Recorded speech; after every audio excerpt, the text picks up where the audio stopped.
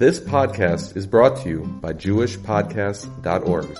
Start your very own podcast today at JewishPodcasts.org. All right, Parshat Vayetze, guys, 5781. The pasuk says, and it's an amazing pasuk. It says, "Parak Lamed Beis pasuk Beis Yaakov halach ledarko v'yifko bo malachei Elokim." The very end of the parsha, Yaakov went on his way. This is after Lavan already left. Pasuk Aleph is Lavan leaving. Yaakov goes on his way, and he meets up with angels of God. Vayomer Yaakov kasharam, and Yaakov says when he sees them, Machane Elokim says this must be a camp of God. And therefore he calls the place Machanaim. He calls this place Machanaim based on the angels that he saw there. So the first question, who are these malachim that Yaakov Avinu met? So the first pshat we're going to give is a pshat-based one. It's not on malachim itself. The Sefer Yashar says as soon as Lavan left Yaakov Avinu, he sent his son Beor. Lavan had a son Beor, whose son was Bilam. Beor was 17 at the time. He sent him over to Esav, all the way in Seir, to tell him Yaakov just left and I wasn't successful. The whole time, Lavan was trying to destroy Yaakov, and he was in cahoots with Esav to try to do so. He wasn't successful. So he sent a message down to Esav saying Yaakov had left, what had happened between them, revealing where Yaakov was staying. Esav was completely incensed. He still remembered that what Yaakov had done to him. He immediately gathered up an army to meet his brother and then to kill him. Lavan's messengers left and stopped off in Canaan. I don't know if they purposely told Yitzchak and Rivka what was happening, or it turned out that Yitzchak and Rivka figured it out. But Rivka quickly sent 72 men to go greet Yaakov, on the way before Esav would be able to catch him, so that he would know what his brother was planning. Yaakov called this group a Machane Elokim. It was a camp sent by God to help protect me from Esav's men, because of what Rivka had sent to me, what his mother had sent to him. He then sent some of them ahead to Esav, those same messengers that were the Machane Elokim, the Malachim, but not angels, messengers over to Esav with words of peace to see how he would respond. And that's the beginning of that next week's parsha. Amazing. No angels at all. Everything was simply put, messengers sent by Lavan and getting messengers or people, shluchim, sent from Rivka. Yeah. Huge crowd. What do you mean, 72 people? Yeah, oh, no, if it was 72 people, then the message from Rivka to Yaakov was get ready to fight. That was the message to it. Obviously, still 400 men of Esav, but that was the idea behind it. Rabbeinu Yosef Nechemiah, this is the I think it was the great nephew of the Chassam Sofer, says, there were many people in Canaan who remembered Yaakov and loved him very much. They all knew him because he was that great tzaddik who, again, remember, he lived in Eretz Canaan for 63 or 77 years. They all knew him. So because he was a helper and he was a tzaddik and everybody loved him, they came to greet him when they heard he was coming back. Yaakov's coming back. He's been gone 20 years. They remembered him. They went out to go greet him. That's called a Machane Elokim because it's for the kavod of Hashem. It's for the honor of HaKadosh Baruch Hu, where they came out over here. So Yaakov, in his humility, said, they're not coming to greet me. They're coming to greet the greatness of HaKadosh Baruch Hu and the greatness of his Torah. And therefore he called them Machane Elokim. And that was the Machane that came to greet him. Those are the people that came to greet him, not angels. Again, the same shot. They are not angels. It was never greeting angels itself.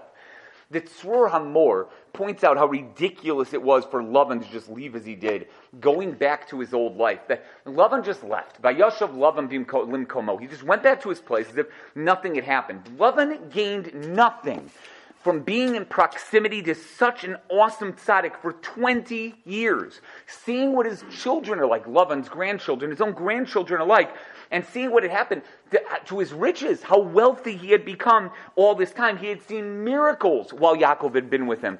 He clearly saw a vision with HaKadosh Baruch Hu in it because of this. He attempted magic, other sorts of terrible things to try to knock down Yaakov Avinu, and he wasn't successful.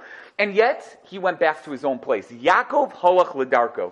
He kept growing and becoming greater and greater and greater, being unaffected by the unbelievable amounts of tumah that was in Lavan's house. And that shows the absolute greatness of a person like this. The Be'er Maim Chaim, Hasidic Rebbe says, Vayivku ba Malachi Elokim, was really for Lavan. Malachim of Din, notice by the way, it's Machane Elokim, the shame of Midas Adin, that greeted him for treating Yaakov the way that he did that entire time, and he lost all his money. Maybe you know the Medrash, that when Lavan went back, it says, Vayashav Lavan min komo, it doesn't mean he just went back to his place. He went back to his original stature. Originally, he was poor. That's why Rachel was his shepherd. His young daughter was his shepherd. He couldn't afford to have a regular shepherd for his sheep. There was nobody else around. and he didn't have any sons or anything. When he went back, robbers came to his house while he was out trying to get Yaakov Avinu. They stole everything from him. Everything was gone, and he went back to his original status that he was before Yaakov had been there. Says the Be'er Mayim Chaim, that's Vayivku bo Malachei Elokim. It's not Vayivku bo as in Yaakov met Malachim. That's not what happened. The Malachei Elokim, the Malachim of Din, met Lavan on his way back, stole all his stuff from him, and he became poor as dirt afterwards. And that's why we don't hear from Lavan ever again. He's gone. He's let to the annals of history because he's failed in knocking down Yaakov Avinu, and after that he was poor as anything. Yeah. The camera screen turned off and the red light stopped being red. Oh, really? Yeah. That's not good. 1 second. Isn't green a good color now? Normally it is. The red light. How it turned off, like, I don't even know, battery. Let's try it again. All right, you know what? I might have to re-record it, which kind of stinks. But we'll just keep going with this. This is fine for right now. Anyway, so I don't need this then. This I don't have to worry about. All right, what can you do? Moshe Zakanim brings from Rabbeinu Yeshai. Oh, I'm sorry. So the last thing is, the Torah more adds on that if you notice, in the beginning of the Parsha, Yaakov sees Malachim. On the way to Lavan, he sees Malachim, but he sees them in a dream, right? He sees them in a dream. On the way home, after being with Lavan for 20 years, he sees them live while he's still awake, while he's actually out there. The greatness of Yaakov is that after being with an evil person for 20 years, he became greater. That's how the Torah more puts it. He became greater. Normally, if you're learning for 77 years straight, 14 years straight in Yeshiva Shem Be'aver without sleeping, you'd think he'd be on a higher level than after you were just working for 20 years. But no, says the Torah more. He became a better person after that. And it's similar to what happened to Avram Avinu when Lot was around. When Lot was around, then Avram Avinu could not get a nevuah from HaKadosh Baruch Hu. When Lot left, then Hashem appeared to him. The same thing over here, which is absolutely amazing. Okay, the Moshe Zakanim brings from Rabbeinu Yeshai that seeing the Malachim was merely a dream. Yaakov could not see them live. It was impossible for him to see them live, and that's that. He wasn't able to do that. That was beyond his abilities. The Rambam says the same thing in Moreh Nevuchim. There is no such thing as seeing a Malach with your own eyes while you're awake. You can't do it. It's an impossibility. There's no such thing. The Abarbanel says this is through a nevuah muchashis. And although I can't tell you, I don't know the Abarbanel well enough to tell you exactly what that means, but a nevuah muchashis seems to mean a dream that seemed really real. That's what it sounds like, a dream that was really real to him.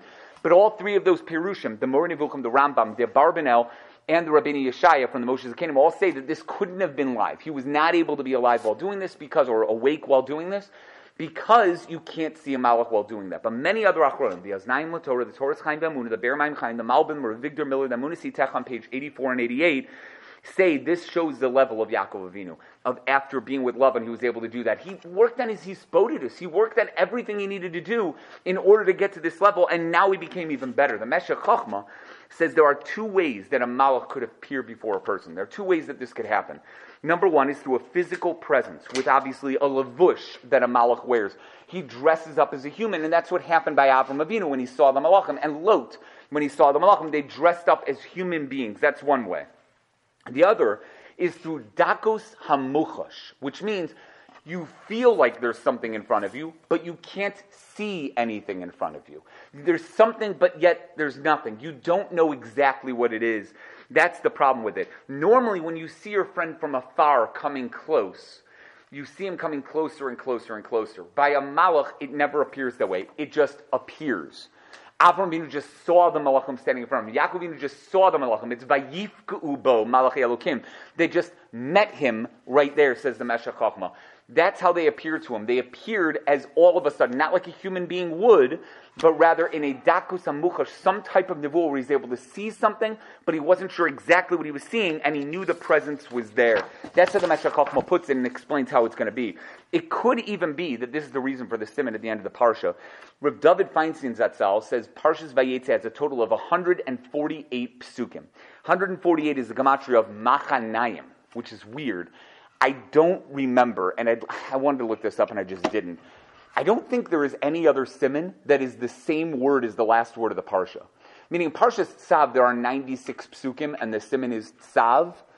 right? But I don't know if there's another one where a word in the parsha is the siman at the end. You guys know what I'm talking about? You know, at the end of every parsha, it tells you the amount of psukim, and then it tells you siman, it tells you something. The siman is the last word, machanayim. That's just super weird, just very strange to see. And Rav David Feinstein says that Yaakov's siman, how he became throughout this parsha, is growing. How he got better and better and better, growing from one level up to the next level, to the next level, to the next level, and become as great as he ended up becoming, right? And it shows his HaKadosh Baruch Hu's hashgacha, watching over him both in Chutz La'aretz and Eretz Yisrael. When he leaves Eretz Yisrael, he has malachim watching him. When he comes back to Eretz Yisrael, HaKadosh Baruch Hu is watching him. He has malachim that are watching him. Rabbi Yehuda Assad says that Moshe Rabbeinu Yaakov Avinu was so great at this moment, he didn't need hachana for nevuah at all. This is how great he became. By the beginning of Vayetze, he had to prepare. There were 14 years. He was learning in yeshiva. Shem Be'ever was there the entire time. Here, they just appear to him, just like that. It's similar to what happened with Miriam and Aaron and Moshe Rabbeinu. Miriam and Aaron were standing there saying, why is Moshe any better than the rest of us? He's a Navi just like we're Naviim. Why is he any different? And the difference is that Hashem could appear to Moshe Rabbeinu just like that, and he had to be ready at all times. That's why he couldn't be married.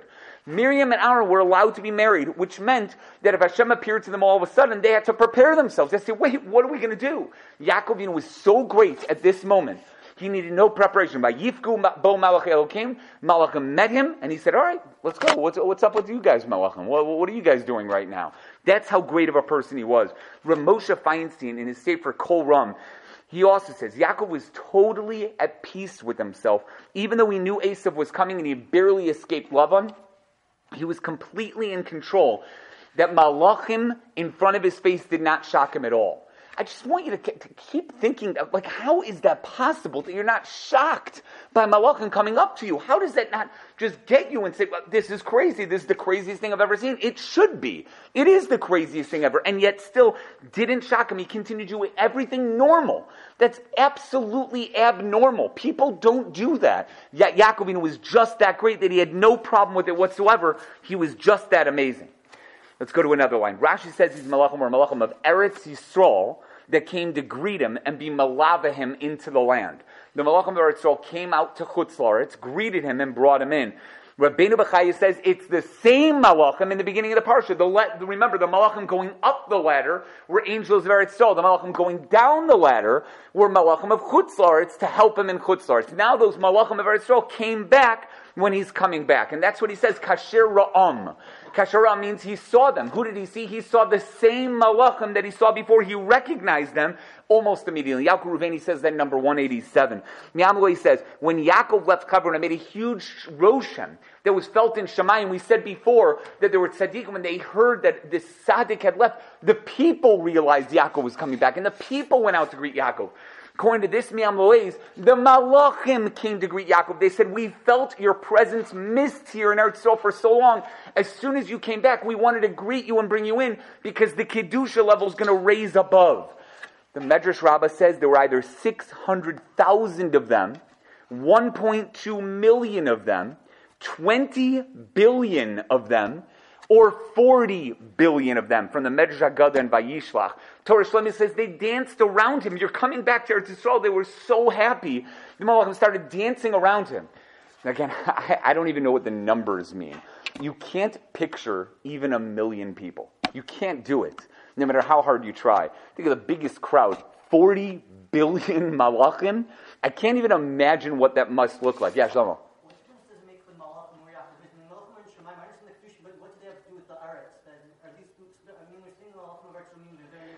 Great question. And I thought that the answer was the following. When I thought of that question was there, it was like, why would there be so many malachim?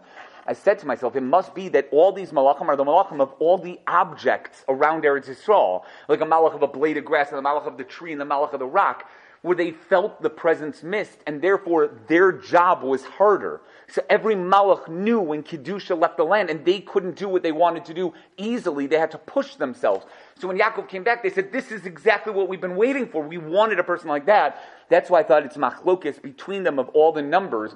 What felt it the most? Was it, for example, the animals that felt it the most? And it was 600,000. Was it, I don't know, the animals and the trees, and it's 1.2 million? Was it even the rocks, and you keep going up because of all the items that it could possibly be? That's what I thought it might be, the machlokes between them.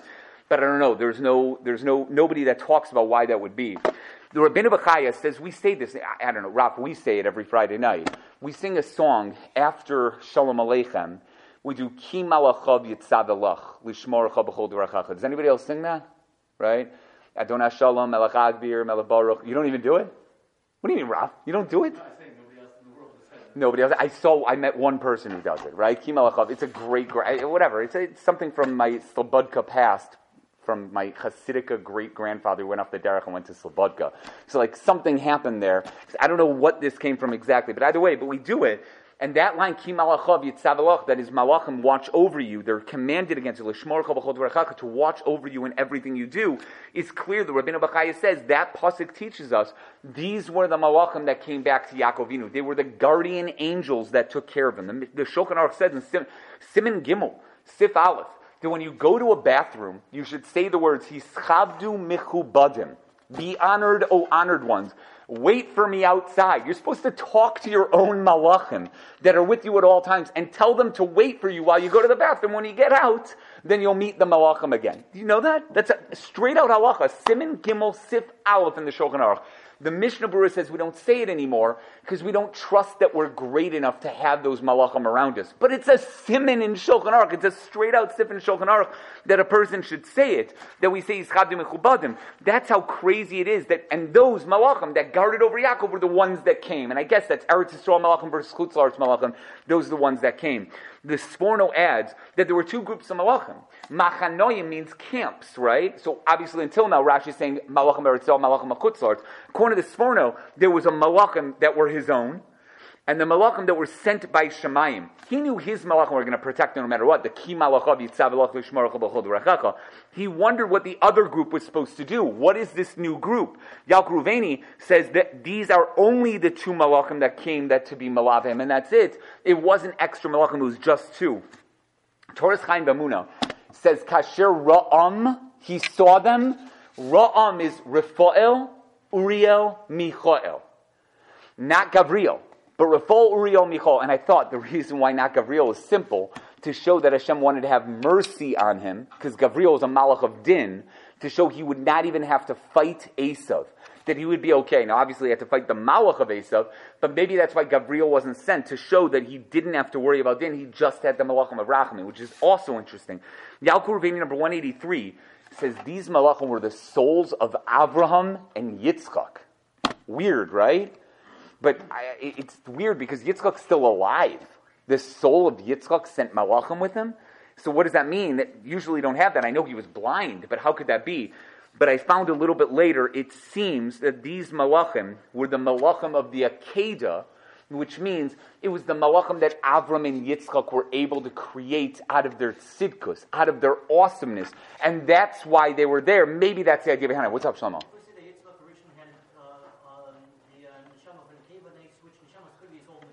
So that is actually brought down by the Yalkut Reuveni, but I didn't want to say that, right? The reason why we say Mechaye HaMeisim by Yitzchak is because his soul did die, and there was something else that came in. The Bakol soul that Yitzchak Avinu had within him maybe left, and then all of a sudden he became a new soul, and that soul was the one that came back. Great call. Very good call, Shlomo. That is actually brought down by the Yalkut Reuveni, but I didn't want to say that, so shkach, that works out well. But yes, that's the exact idea that he says over there. Chassam Sofer says another crazy idea. Did you know that every time that there's a war down here on earth, the malachim of each nation fight each other in Shemayim? So if, for example, during World War II, Germany fought against France, wasn't much of a fight, right? But Germany fought against France. In Shemayim, the German malach fought against the French malach, and the German malach took down the French malach, and therefore Germany took down France. That's what happens every time. The malachim in Shemayim first fight each other, and depending on how that outcome is, that's what happens down here on earth. The malachim first, then down here. That works by all other wars, except for Bnei Yisrael. Why doesn't it work for Bnei Yisrael?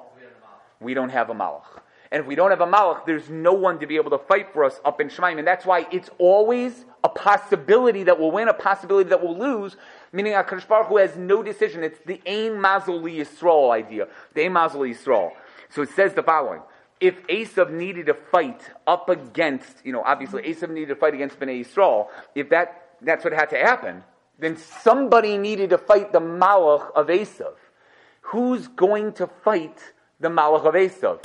That's why the night before he met Esav, Yaakov had to fight the Malach. Normally that's fought in Shemayim. Normally that's the Malachim that fight each other. But there is no Malach. So Yaakov was sent Malachim to be his guys. Remember, like, not G-U-I-S-E, but G-U-Y-S. So that just like Esav's Malach has proteges of Malachim all around him. He doesn't come in by himself. There's Malachim all around him. Yaakov was sent Malachim from Shemayim to protect him. Why would they protect him? Because they needed something. Something needed to be surrounding him. Something needed to be around him to be able to make sure that he wouldn't get hurt. And that answers the age-old question. Everybody always asks, why did the Malach of Esav fight Yaakov? Didn't he have Malachim surrounding him at all time? What happened to his Malachim? Why were they not there protecting him? The answer is, they were protecting him because there were hundreds of Malachim, let's call it 400 Malachim with Esav's Malach, that all came. And Yaakov's Malachim were fighting all those Malachim, which left Esav's Malach for Yaakov himself to be able to fight. That's the idea behind it, says the Chassam Sofer. And that's what happened right over there. That's how he knew that he was going to fight a war, because he saw that these Malachim were coming to fight for him on his side, but they weren't going to fight the actual Malach of Esav. He knew that this fight was going to happen. Yeah. What's up, Ellie? What about what? Oh, in a civil war, I would assume it's the Malachim within the people, right? Every person's Malach or everything in and of itself. Like Machne Yehuda versus Machne Yisrael, I would assume each one has their own Malach. I don't know for sure, but I would assume that that's what happens. Right, that would be there. Danielle, yeah? It doesn't happen in a physical way. I mean, the Rambam says that the entire thing was a dream, but it just means the ability to control one's actions and not fall prey to his own Yetzer Hara. That's all that had to happen. If he can do that, then he defeats the Malach, seemingly defeats the Malach. Shlomo, yeah?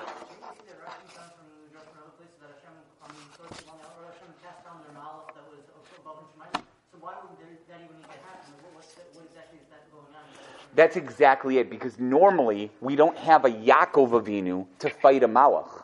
So in future wars, HaKadosh Baruch Hu takes care of it himself, or allows the Malach to defeat Bnei Yisrael on its own without him getting involved. But that's exactly it. When we win those wars, then it's Hashem taking care of the Malach for us. And now we have a Yaakov Avinu. Right now, in this war, we have a Yaakov Avinu. But that's exactly what happens in most wars. And unfortunately, there are times where we don't win, where we don't go through. Now, I don't even know what to say for like 2020. You know, like wars nowadays don't make any sense in the classic way. Like back then you could tell when somebody won a war, right? How many people were dead and what happened. You know, nowadays, who wins a war? Did you know that I think it was the Yom Kippur War, it might be the 6-day war, the 1973 war, Egypt has a holiday on the day that they claim they won the war? Do you know that? Because at one of these, I think it was the 73 war where we gave back the Sinai Peninsula to them, where we brought it back. It was because it was a peace overture or something like that. They celebrate the day they won the war. We won the war. Israel won the war. But because they got back the Sinai Peninsula, they claim that they won it. It's like a pellet. It doesn't make any sense, but that's it. So I don't know what it is with today's wars and how things go. I have absolutely no clue. There's something really strange about these things that I can't say. I have absolutely no idea. All right, there's more. There's another answer of what these malachim were. The Miyam Loei says, based on the Zohar, that Yaakov was zocha to see the malachim he created from his own mitzvos.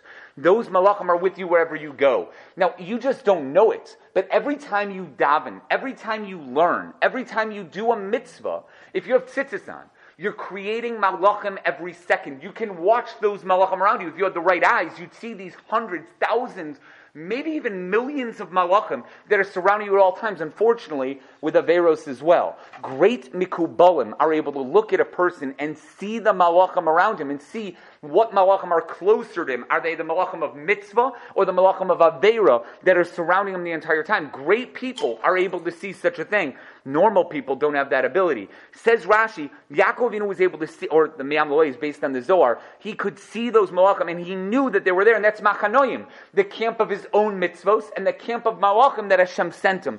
Paris Yosef brings this from the Bina Le'itim Drush Beis. I don't know what the Bina Le'itim is. And he says he didn't want to use the malachim sent by Hashem to be his messengers, so instead he sent to Esav the malachim created by his own mitzvos. The Chidah says the same in two different places. Ramosh and Kol Ram says there's a difference in the different malachim we create.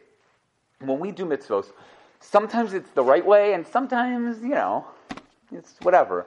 Sometimes when you bench, it's like Baruch Atah Hashem Elokeinu Melech Olam, and then the malach that's created is a full malach. He's got great hands, looks good, he's got like a nice body, everything's all good. And sometimes when you bench, you're like, right? And maybe you get a duh at the very end, right? That malach that's created has like a missing arm, right? He's got like a little leg, he's like on crutches, right? And he's walking around, he's got bandages all over his face, he doesn't look very good.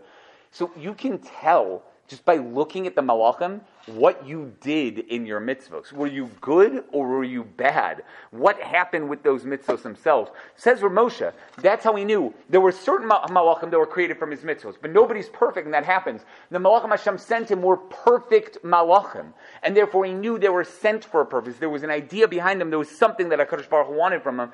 That's the Machne Elokim, a Machne of pure godly angels that were there to be able to help him.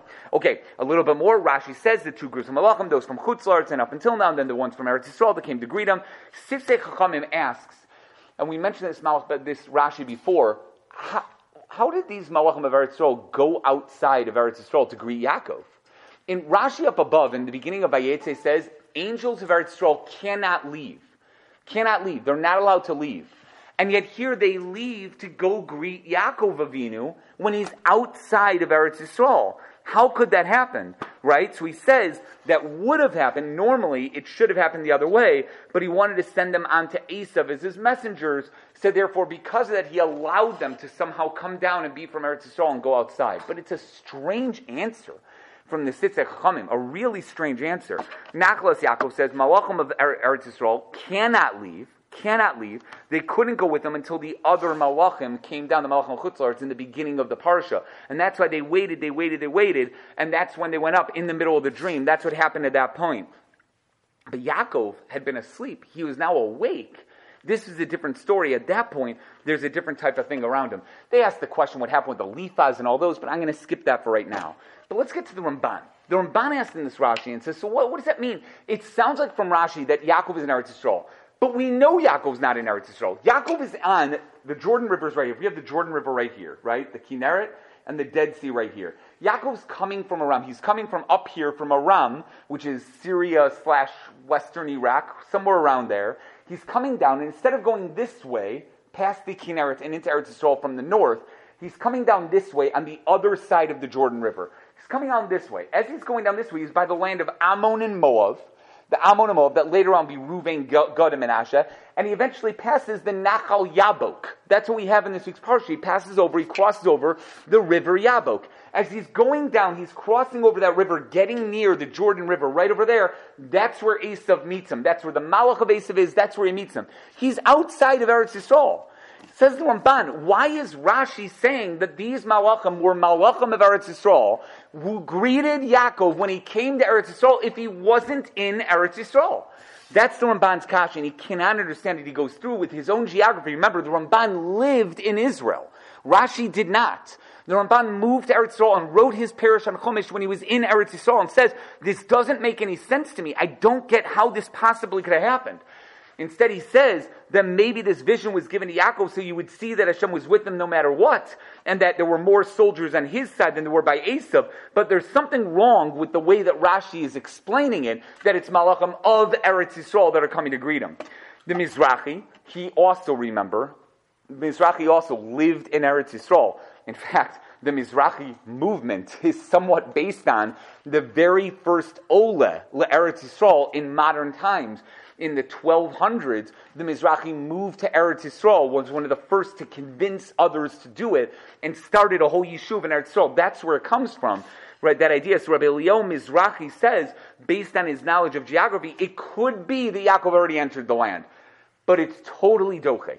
Because looking at any map will tell you where Nachal Yabok is, and unless somehow there was a different river that was also called Yabok in Eretz Yisrael, something's up. Something's really strange about this. And also, it seems like he didn't go to Eretz Yisrael. It's just a strange Mizrahi. The Gur Aryeh says a chiddush, and this is a huge chiddush. Did you know, right now, what are they saying in Eretz Yisrael that we don't say in our Shemona Esrei? Right now, what are they saying in there? We also say Masher L'Chor Degashmi. If you haven't been, you should probably be repeating your Shemona Esrei. What else do they say? Saying Tal Matzah Livracha, right? From Zayin Cheshvan, we're saying Tal Matzah Livracha, right? But we don't start until when? The 5th of December. Yeah, very good. This year it's the 5th of December, because remember it's a leap year, right? 2020, February 29th. Right, so it's going to be the 5th of December, the night of the 5th of December. So it's the Mariv of the 5th of December. Not the night before, but the Mariv of that 5th of December. Normally the 4th of December based on the winter equinox and whatever, based on what they have. So we do it on the 5th of December. If you go to Eretz Yisrael now, do you say the same Tal Matzah Livracha, or do you continue saying the same bracha? Well, there are different opinions. Let's say you're coming back before December 7th. Let's say you're staying there until after December 7th. There's a lot of different opinions. Many opinions say do not daven for the Amud when you're in Eretz Yisrael. You're going to go there and then come back. And this happens to me all the time. I'm usually in Eretz Yisrael starting Motzei Shabbos. That's my usual trip to Eretz Yisrael. I go Motzei Shabbos after Thanksgiving, and I'm there until Friday morning. And almost always, I have a problem with saying, do I say the same Tal Matzah Livracha or not?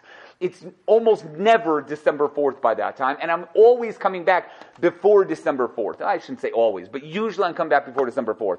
So it's nogay to me almost every year except for Corona year. So whatever. So what do? Machlokas. I'm not going to go through the different shitas, but there are 3 different shitas. Usually people do like the Moedim Muzmanim. They say the same Tal Matzah Livracha. Here's the shaila. When do you start the same Tal Matzah Livracha? When you enter Eretz Yisrael? What if you are on a plane going to Israel? What do you do then? Does that count or not? So there's a psak that's given by Rosh Shlomo Zalman Auerbach that if you're on a plane going to Israel, it's not stopping off anywhere, but you're on a plane going straight to Israel.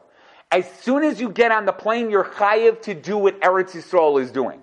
So if you're on that plane, you get on that plane, you're starting the same Tal Matzah Livracha, if that's how you hold. You got to start the same Tal Matzah Livracha right then. Crazy psak, right? Because it's on its way.